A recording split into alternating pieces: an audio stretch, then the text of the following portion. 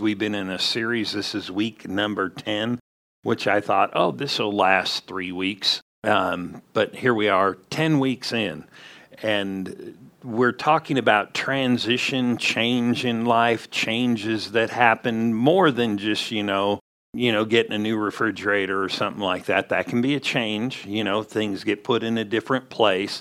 But I mean bigger transitions, bigger changes, whether it's in a relationship, whether it's a promotion. And we have gotten testimonies in various different areas, and I'll probably share one today because it kind of fits in the message, but it's exciting. And what's so cool is we can know that things are happening before they happen. That is a thing in God that is really cool. You can know something before it happens, and it's not all bad things you're going to know either. It is good things because God has good things. So if you will, open up your Bibles to Mark, the 5th chapter, and we are going to talk about a transition time in Jesus' ministry. We may not realize this, but in the ministry of Jesus, there were even transitions to new things, different places that he had not walked in. And we're going to look at one of those here. And in our own lives, or even as a church world, universal or individually, God can prompt and do things to reach out and cause influence to happen in different areas maybe that were not being influenced before.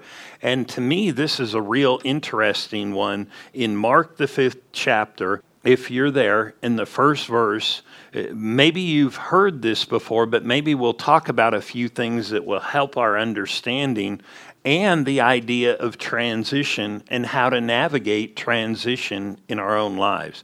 So Mark 5:1, it said, "Then they came to the other side of the sea by the country of the Gadarenes." When those words are there and things are put in there, you want to look sometimes. It's interesting. Luke was a physician at one time.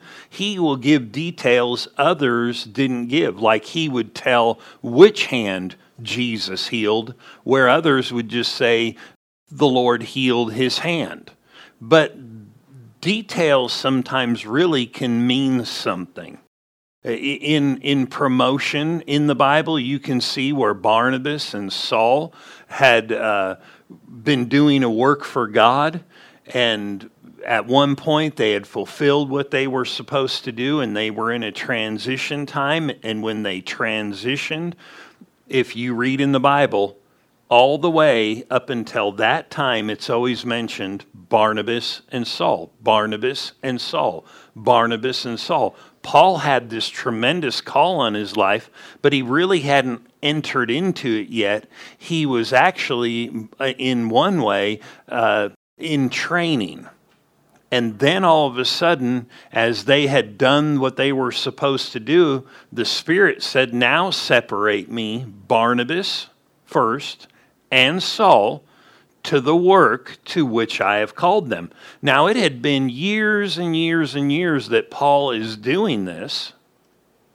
And all of a sudden, the Lord said, "Now separate them to the work that I called them." In other words, they had been doing work, but now they're getting separated to the work which he was called to. And before the end of that chapter, you never see Paul or Saul, same person, ever mentioned second to Barnabas. All of a sudden, he moved in position. And it was always Barnabas and Saul. Now you'll see Paul and Barnabas, because Paul had finally entered or transitioned into that time. This was a transition time in Jesus' ministry, an interesting one, because Jesus said this at different times. When this woman came and wanted healing for her daughter, he said, "It's not right." How many of you know if Jesus said something's not right, it's not right? And he said, "It's not right to take what belongs to the children," and he called it the children's bread, "and give it to a dog." You know, the years ago they had those WWJD bracelets. Maybe they still have them. What would Jesus do? Jesus would call people a dog. That wasn't a compliment. He just said, it's not right for me to give you, you dog, what belongs to us, chosen people. Now, he wasn't arrogant and full of pride, but these were people of the covenant. She's not of the covenant. And that lady right there just stayed humble, stayed on track, and she just went, yes, Lord. You know how dogs do that? I'm just kidding. She said, yes, Lord, but we'll take the crumbs that fall from the table. She didn't deny her heritage. She just said, it won't take much for us. And he said, for this, your daughter's whole. And she was miraculously healed. Well, Jesus made that statement, and he said, I'm not sent but to the lost sheep of the house of Israel. In Jesus' earthly ministry, he wasn't sent to the Gentiles, people like us, or at least I assume the majority of us in here, non-Jewish people. He wasn't sent. Now, he was sent to redeem the world, but in his earthly ministry, there were borders. And at this time in his life, we're going to see that there was a transition where he went beyond that border to help somebody. Mark 5, you ready? He went to this place called the country of the Gadarenes. They were Hellenists, they were Greek philosophers, and as we read, we'll see these people did things outside the law of God that were not really things that Jews would do. And like one, bacon. Aren't you glad that we can eat bacon? I thought I got way more amens than that. I mean, pork and stuff like that. Well, under strict Jewish law, they couldn't do that. And so you can see he's going into this culture. It's a time of transition. He's about to influence a land and an area and a group of people that had never been touched like this before by God and have such an impact. And notice this. It said, then they came to this place, and in verse 2 it said, when he had come out of the boat, immediately there met him out of the tombs a man with an unclean spirit, who had his dwelling among the tombs, and no one could bind him, not even with chains. Isn't it interesting? This guy is demonized so much, and this is a thought. Just a thought, but there may be relevance. Where was he hanging out? Where was he comfortable hanging out? Maybe how he was hanging out and where he was hanging out and whom he was hanging out with, what he was hanging out with, was because of a influence that he was under. And it said he was there, no one could chain him. Verse 4, because he had often been bound with shackles and chains, and the chains had been pulled apart by him, and the shackles broken in pieces, neither could anyone tame him. In other words, he's out of control, and people knew him in this area. And always, night and day, he was in the mountains and in the tombs, crying out and cutting himself with stones. Isn't it interesting, some of the relevance of cutting and torment and what torment is connected to? You don't ever find the disciples going, I'm tormented following the Lord. I'm just tormented the more I commit to the Lord. That doesn't mean you won't have tests and trials, but there is a peace. Notice verse 6, and when he saw Jesus afar off, he ran and worshipped him. He fell down, he worshipped him, and cried out with a loud voice and said, what have I to do with you, Jesus, Son of the Most High God? I implore you that by God that you do not torment me. Notice this, for he said to him, or literally he had said. The reason he ran up to him, the reason he was crying out, and the reason he was acting like this was Jesus had commanded the spirit to let go of this guy. He had told him, "Come out, you unclean spirit." Verse 9 said, then he asked him, "What is your name?" And he answered, saying, "My name is Legion, for we are many." In other words, one spirit possessed him, but thousands were in him under that control. What a state this guy is in. It says in verse 10, also he begged him earnestly that he would not send them out of the country.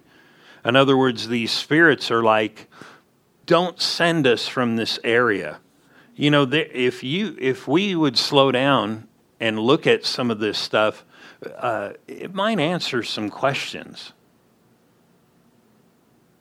Like, have you ever noticed you can go to certain areas and certain areas have certain types of activity? Like if you think of San Francisco, we think of rice-a-roni, right? The San Francisco treat. No, you know what I mean? You think Los Angeles, you think certain things, you think certain areas, and you know there are certain things that occur there. Well, these spirits seemed to like the region they were in, and they said, don't get us out of the region we're in. We want to stay in this region. And these spirits had to be some kind of sexually perverted spirits when you look at it and what they were doing, and the man being naked and certain things like that. And they said, we want to be here. We don't want to go out of this area. If you're familiar with different areas, you'll see that in different areas, they're prone towards certain things. Could it be that there are spirits that feel comfortable in different areas? And I know this, and I don't say this very often, but sometimes I've gone places and you can sense like an influence. And you think, I never think like that. And you just, it's like outward influence.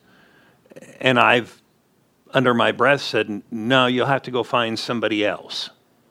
These things are real, and there are answers in the Bible. And so here in verse 11, it says, you know, they said, don't send us out of this country. And it said in verse 11, now a large herd of swine was feeding there near the mountains. They were feeding. They had, I don't know if swine herders, whatever you call them, and they're overseeing them. It said, so all the demons begged him because they recognized his authority. There is change coming to this land, and it's starting out with this one miracle. And it said, so they said, send us into the swine that we may enter them. And at once Jesus gave them permission. Then the unclean spirits, these are evil spirits, went out of this guy and entered into the swine. And there were about 2,000 swine there. And the herd ran violently down the steep place into the sea and drowned into the sea. They took off running down this hill, went and drowned themselves. They did not want to be controlled by this evil presence that was possessing each one of them. But what's interesting is there's swine there. There's these herds of swine. These are unclean animals. This is a Gentile place. This is a place where maybe Jesus would not regularly, and we don't know, you know, that he really frequented places like this by his own admission and by the stories that are written in the Bible. But there is about to be a massive change. It's in the process. And these people, it said, we'll read 15 again. Then they came to Jesus and saw the one who had been, verse 14, I'm sorry. So those who fed the swine, these are these swine herders, what are they called? Anyway, and they told it in the city and in the country, and in this country, and they went out to see what had happened. So these guys are like, man, we were there feeding these swine, and all of a sudden we see this Jesus guy casting the devil out of, the madman, the crazy guy that lives in the tomb who's naked and cuts himself. And we've tried to chain him. And he set that man free, and everything that was in him went into all these people, or into all these pigs, and they took off and they all killed themselves. Well, this is not a regular occurrence. So people, as people aren't, none of you are like this, but all of a sudden you see smoke and you get in your car and you drive by, or whatever, you hear, drive by. Nobody would do that, right? Hear a crash in the grocery store, go to the next aisle because you need to check and see if what's going on. People are curious, and they find out about these drowning swine. This is why testimonies are so incredible. And if you really look at this story, personal testimony is an underlying factor of the massive change that was going to and started taking place here. So there's personal testimony. Man, we've seen this. So people are coming, flocking to see. Verse 15, then they came to Jesus and saw the one who had been demon possessed and had the legion sitting and clothed. Isn't it interesting? Out of control, now under control. Naked, now clothed. That could tell you something. Just a thought. Clothed and in his right mind. So being in your right mind is a good thing from God. And they were afraid. Isn't it interesting? They were afraid after a guy was changed. After hearing all this, seeing this, they were afraid. And those who saw it told them how it happened to him. In other words, they're like, look, this is how this happened to this guy, because people are coming running to see, and people are testifying. And you see, testimony is a huge thing here. Who had been demon-possessed and about the swine. I mean, this is starting to spread. Then they began to plead with him to depart from the region. Isn't this an amazing thing? Jesus set somebody free, and you would think, wow, there is a guy here who can help people, and they're panicking. I mean, they're panicking. It's amazing when you read the Bible how people responded to Jesus and miracles. The religious people felt threatened. They tried to change him and impose religious rule. You can't do that on this day. Then they got other people and said, let's try to kill him. They spread rumors. He's a drunk. He's a wine bibber. He's a glutton. He does this by the power of the devil. Not all people were just totally excited about what was going on. Are you with me? I know in our own thinking sometimes we think, why wouldn't everybody love it? Because people are motivated by stuff. That was a nice way. Then they began to plead with him to depart from this region. And you know how Jesus is. No, I got to stay. No, Jesus said, all right, I'll go. If you don't want me, I'll leave. I mean, he's the Son of God. But I'll leave. If you don't want me, I'll move on.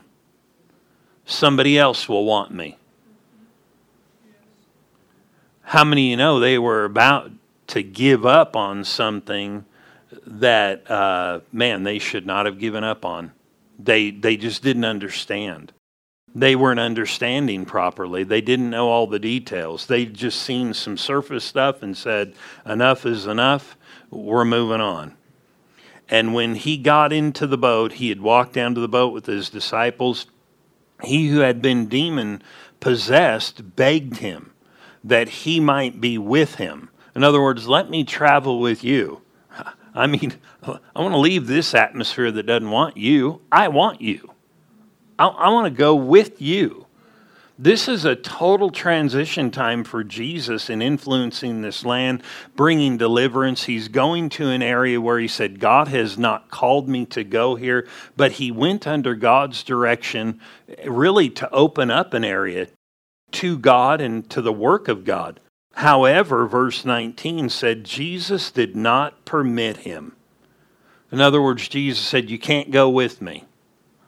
Now, some people would hear that and think that Jesus would tell them today, you can't be around him. That's not true. But in his earthly ministry, there were people that couldn't be with him because they weren't called to that. But Jesus knew what could happen.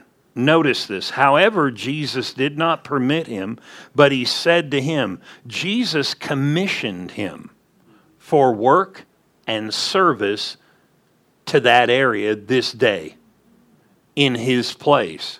He said, go home to your friends and tell them what great things the Lord has done for you and how he has had compassion on you. And he departed and began to proclaim in Decapolis. So Jesus went on and started sharing in another area. But isn't it interesting? Jesus didn't give up on the area that was starting to see something dramatic. He just said, look, you'll be the calling card. You go tell them what happened. I found this in my own life and other people's lives. You know, we might tell people about Jesus and they say, well, we don't want Jesus. We don't believe in him. But if somebody has a personal testimony, like I was healed or I was delivered, you can't shut the door on that. Oh, that happened 2,000 years ago. That was this. That was then. You know, that was make-believe. No, I was healed. No, I was delivered. Well, they know it's not make-believe. Now they're confronted with something.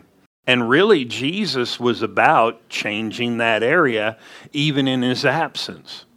But what we're talking about today is promotion. Jesus went into this new area to influence this area for the kingdom of God, to bring about change, and we get some insight, real interesting insight to me.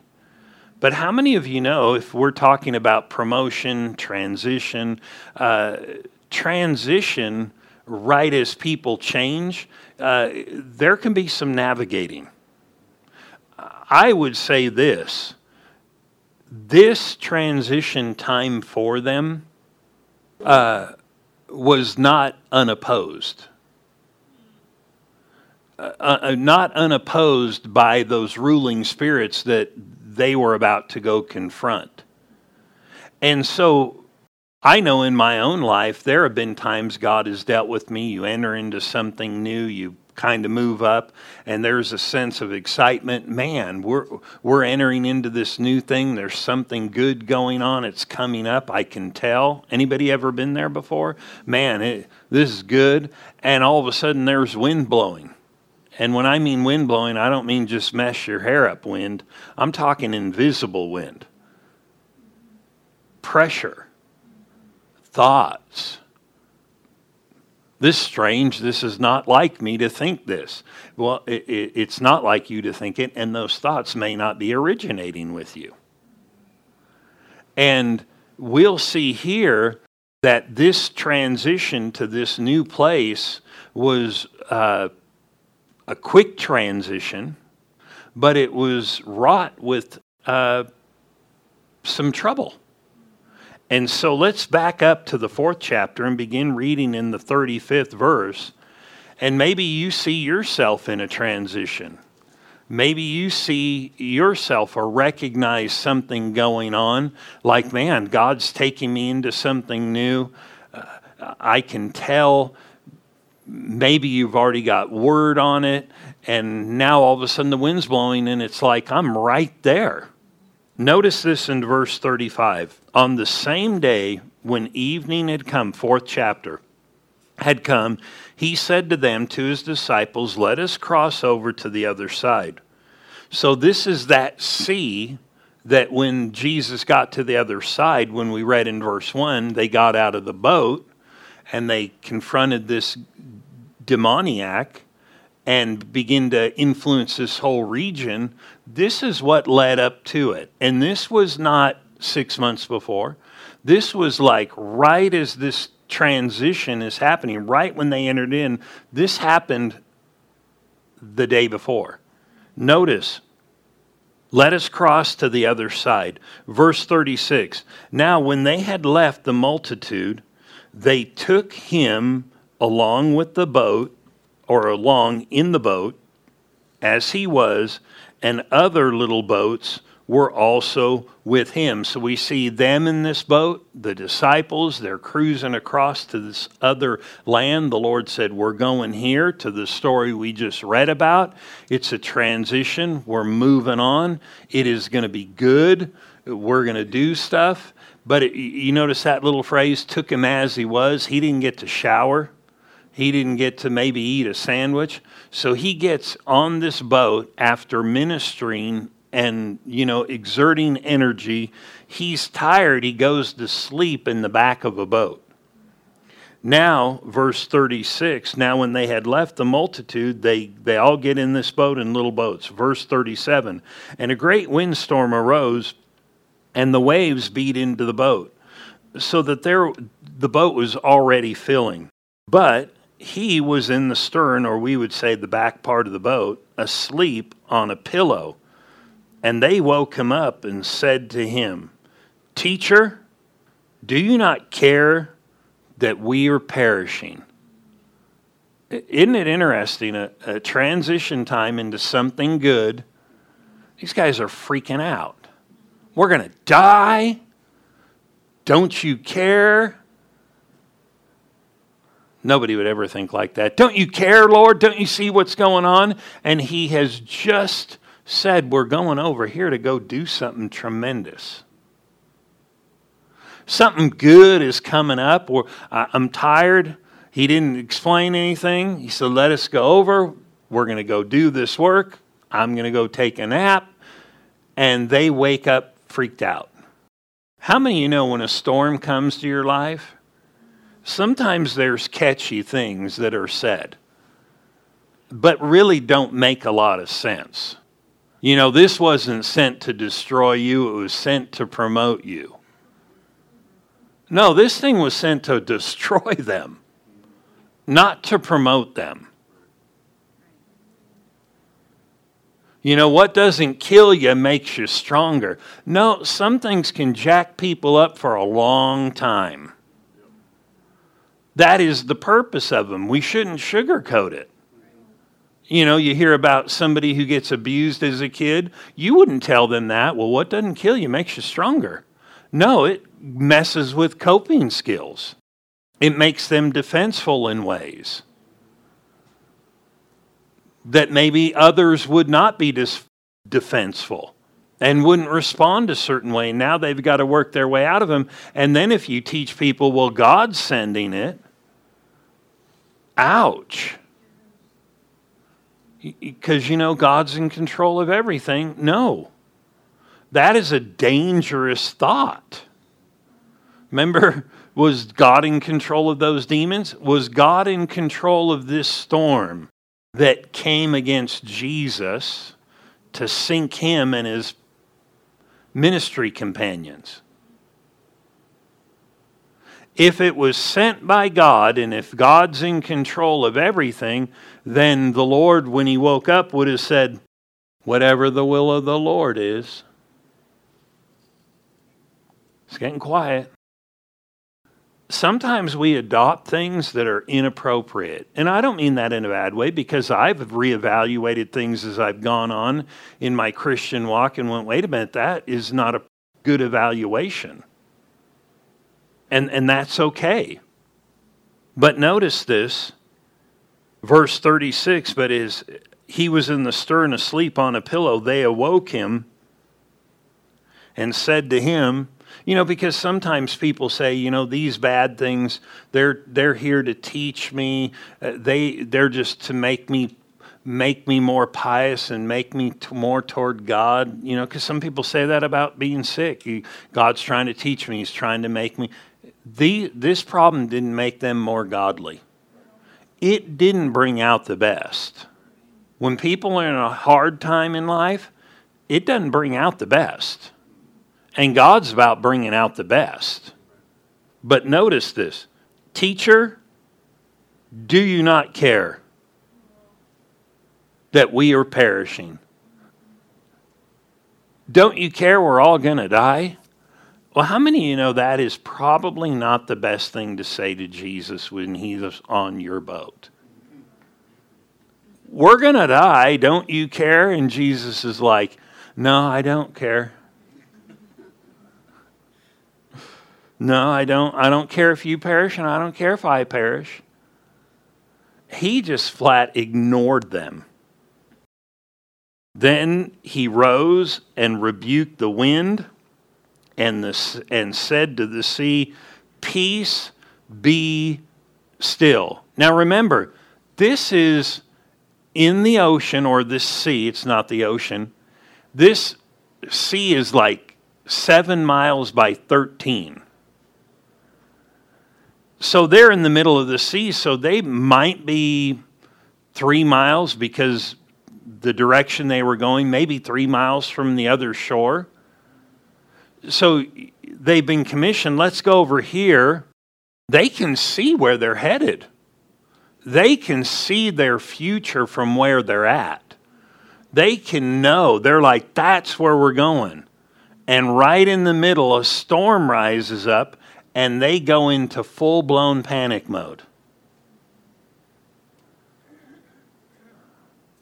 And the Lord wakes up by them waking him up, and he gets bombarded by things he shouldn't have been bombarded by. And he rebuked the storm and said, peace, be still. And the wind ceased, and there was a great calm. Realize this was in the transition. This is as they're about to enter in. I'm not a bad swimmer, but I could have swam to shore. These guys maybe could have swam to shore. We know Peter could swim because he jumped in the water and swam to shore once before or once later on. And I doubt that he got swim lessons after this. He had been a fisherman his whole life. He thought, man, if we're going to be in the sea with Jesus, or no, he ran and jumped in the water before this. So he wasn't like he didn't have the ability to swim. And so it said he rebuked and there was a great calm. But he said to them, why are you fearful? Nobody said, because there's a big, massive storm. Because they knew they were in trouble. You know what I mean? Whoops. How is it that you have no faith? Fear and no faith. And they feared exceedingly and said to one another, not out loud, they didn't say it to him, who can this be that even the wind and the sea obey them? Basically what the Lord was doing was saying, why did you wake me up? Why didn't you speak peace? Why were you afraid? Where was your faith in this thing? Why did you wake me up so that I would speak peace? There were other times things like this happened, and the Lord said, how long I'm not going to be with you a long time. You're going to have to get this. Because when I'm gone, it's going to change. And so here they learned a valuable lesson right in the face of a transition where they could see what was ahead. They were challenged with a storm, with something that was not just physical, it had to be mental because of all the emotions that rushed forth. So it wasn't just an issue of dealing with fear and releasing faith. It was speaking peace to the problem. Speaking peace. And I'm talking they are right at the door. They are watching something happen, and all of a sudden these thoughts come in. Nobody's ever had that before. But the issue is this. is, do we do what the disciples did or learn from what Jesus taught? We need to learn from what Jesus taught. If we find all of a sudden we're in a transition time and we're losing peace, we need to speak. Somebody told me, I've been hearing testimonies pretty regular now about people. Somebody in the church told me that they work in one of the areas of ministry, so they're not in here every week. But they said, every time I've been here, when you've been teaching on this subject, I have had a sense of excitement inside that I'm going to get promoted, that I'm going to get a new job. It's there. And they said, every time I hear this, there's a sense of joy and excitement down inside her spirit. And she said, just the other day I got a call early in the morning in the office and from this boss and said, I need to talk to you. Well, they had been sensing this change and this joy was in them, and they knew it was good and they believed it was from God. And they said, all of a sudden these thoughts just came into their head. Oh, great, I'm going to get fired. Nobody's ever been there before? I'm going to get fired. Great. And then the boss person said, and this boss never calls in the morning. And they're like, oh, great. They're calling and they never call. And the boss said, hey, I need to talk to you about something. And the person said, with all this knowledge they had received, knowing good is coming, they just said, they spoke to the boss and said, well, just get it over with. Like just say it. But they're like, no, wait a minute. I know this is going to be good. So what do we do then? And then the boss said, hey, here it is, and got a promotion. And even the boss told him, we haven't been giving out promotions. It's been so long since I've made a call like this. But that person knew beforehand it was coming, had a sense of peace from God, joy and excitement. But did that stop right at the door an attack to try to rob peace? Maybe nobody's ever gone through this in here, but just in case you know somebody or you find yourself there, what was he saying? Speak peace. Don't let that abide. You're going in, you're going on, you're moving up. Start releasing peace. Turn with me, and we'll look at a couple of verses real quick. In Matthew, the 10th chapter, I've had to navigate life in this kind of area in some really tough times. And I mean real tough times. Where, everything was saying no. Everything was saying the jig's up. It ain't going to work. It's not working. It's not happening. And you have to know what you know what you know from God, and press on. And you'll have to speak to some storms and command peace. This may sound like a weird thing, but have you ever thought of speaking peace? We don't really hear about it in the Old Testament. We see the introduction of this idea in the earth ministry of Jesus.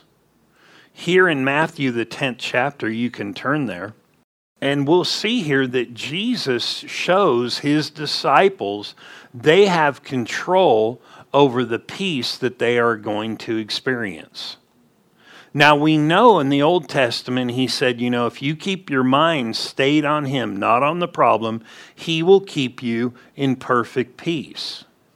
But how many of you know sometimes there are things that just come that demand your attention? Demand you get your eyes off of the Lord and demand you look at this situation for what it is. And the Lord here said, no, guys, and he's sending them out. This is a transition time for them. They had been traveling with the Lord, and he said, now here's what I'm going to have you do. I'm going to have you go out ahead of me. You're going to prepare the way for me. But when you go in this new way that was not done before, they had been training, and now they're about to start doing their own little ventures here. Go out and preach and come back. Go out and preach and come back. It's interesting that the Lord talks to him about how to control the peace of God. I know that sounds foreign, but what if we have more over how we experience the peace of God than we realize? And are we doing what the Lord or the disciples did to the Lord, waking up when trouble comes and freak out?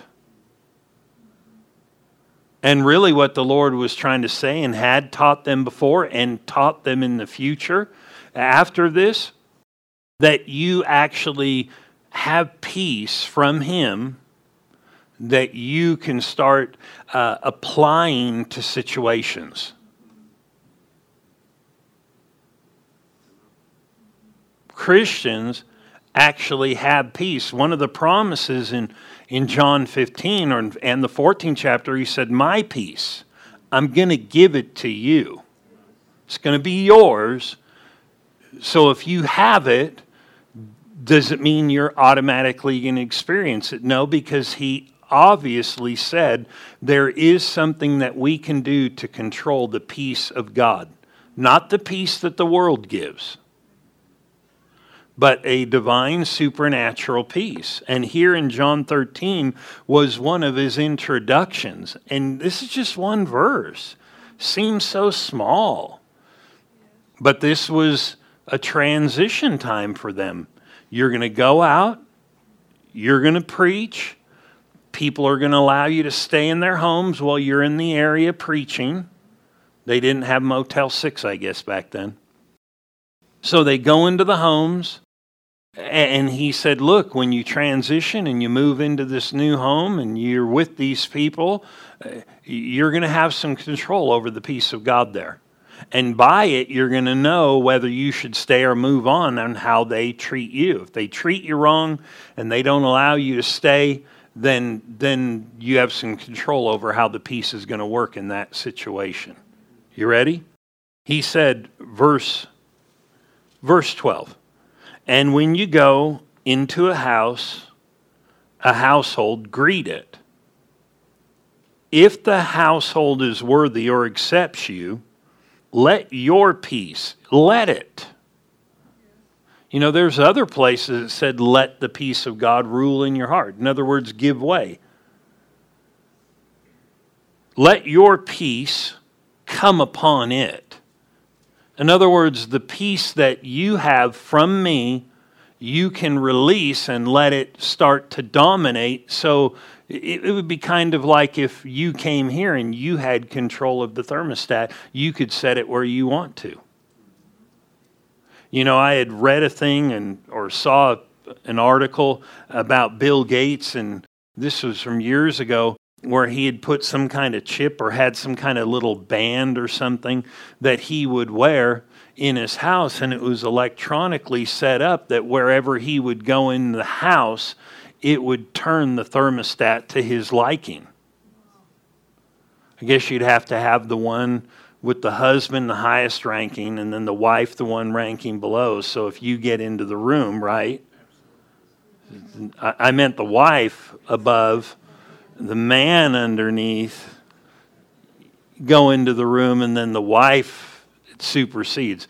But you get what I'm saying. Wherever they would go, it would control different things. It would turn on the lights, do certain types of things, adjust the air conditioning. He had a control of it where he went. We do that to a degree. If we're at a hotel, we go into a hotel. If it's not cold enough or too cold, you go over there and you're hitting that thing saying, no, this is going to be how I like it. And you know, the Lord said, and what if we live and don't realize this? And the Lord said, let your peace come upon it. But if it's not worthy, in other words, if it's not accepting, and you'll see that if you read on, he said that if they don't accept you and don't do this, they're not worthy. But he said, but if they are, if they're not worthy, but if they are, he said, let your peace return, or if they're not worthy, let your peace return to you. So basically what he said is, you have control over your peace. If the people and the situation is right, let your peace dominate there. And this is a peace that the world does not give. And he said, but if they're not worthy, in other words, they're not accepting, they're not inviting, he said, let your peace come back and go with you. That means you carry it, whether we know it or not. The Bible said the fruit of the Spirit. In other words, when a person gets saved, they actually have peace from God in their spirit. But how many of you know you can have a lemon tree, but the fruit of a lemon tree is a lemon? I almost said lime. That would have been confusing. Really. But so the potential is there. You just have to get the potential out. And so when he talks about the fruit of the Spirit, and one of them being God's divine peace, here is something we need to know. Our words are key to how peace works. Our words are key to how peace works. Jesus showed you could speak to a storm and say, peace be. If you're transitioning and you can see what's going on and you know something, you need to, if thoughts start assailing your mind, give it a try. Say, I command peace in this situation. I command the mental wind, stop in Jesus' name. You with me? We don't have to pray to God. I know that sounds weird, but there were other times where Jesus didn't say tell people to pray. He told them, say something. Start using the authority that's been given you. Start speaking peace to a situation. And I know sometimes that sounds foreign, but if you would be a student and just keep looking in the Word, you'll find that part of the armor of God, one of the weapons, is the sword of the Spirit, which literally means the spoken word out of your mouth. What if you started, when stuff started blowing in your life, you started saying, you stop it in Jesus' name. I declare the peace of God is in me, and it's going to rule me. Anybody there? Philippians 4 said this, don't worry about anything. That's a big command. But in everything, talk to God, get your problem over onto Him. And then he said, the peace of God, which will surpass all understanding, will guard like a military force your mind and your heart. Get the problem over on God's side. And then it said, give thanks or start giving praise, and that peace will begin to dominate you. I would challenge anybody and everybody to start thinking more like I have divine peace if I know the Lord. I may have not been the best at getting it into motion, but I'm going to start verbalizing this peace, and it will start getting into motion.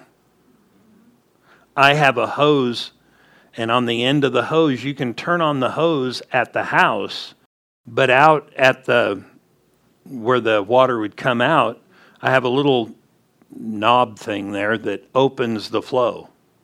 You know, God at the house, in your spirit, if you're saved, has put so much peace in you. It's just kind of, now I've got to open this and start letting it out. It would be good for us, like exercise, to start speaking peace. Speak it in your house. The peace of God lives here. The peace of God lives around me.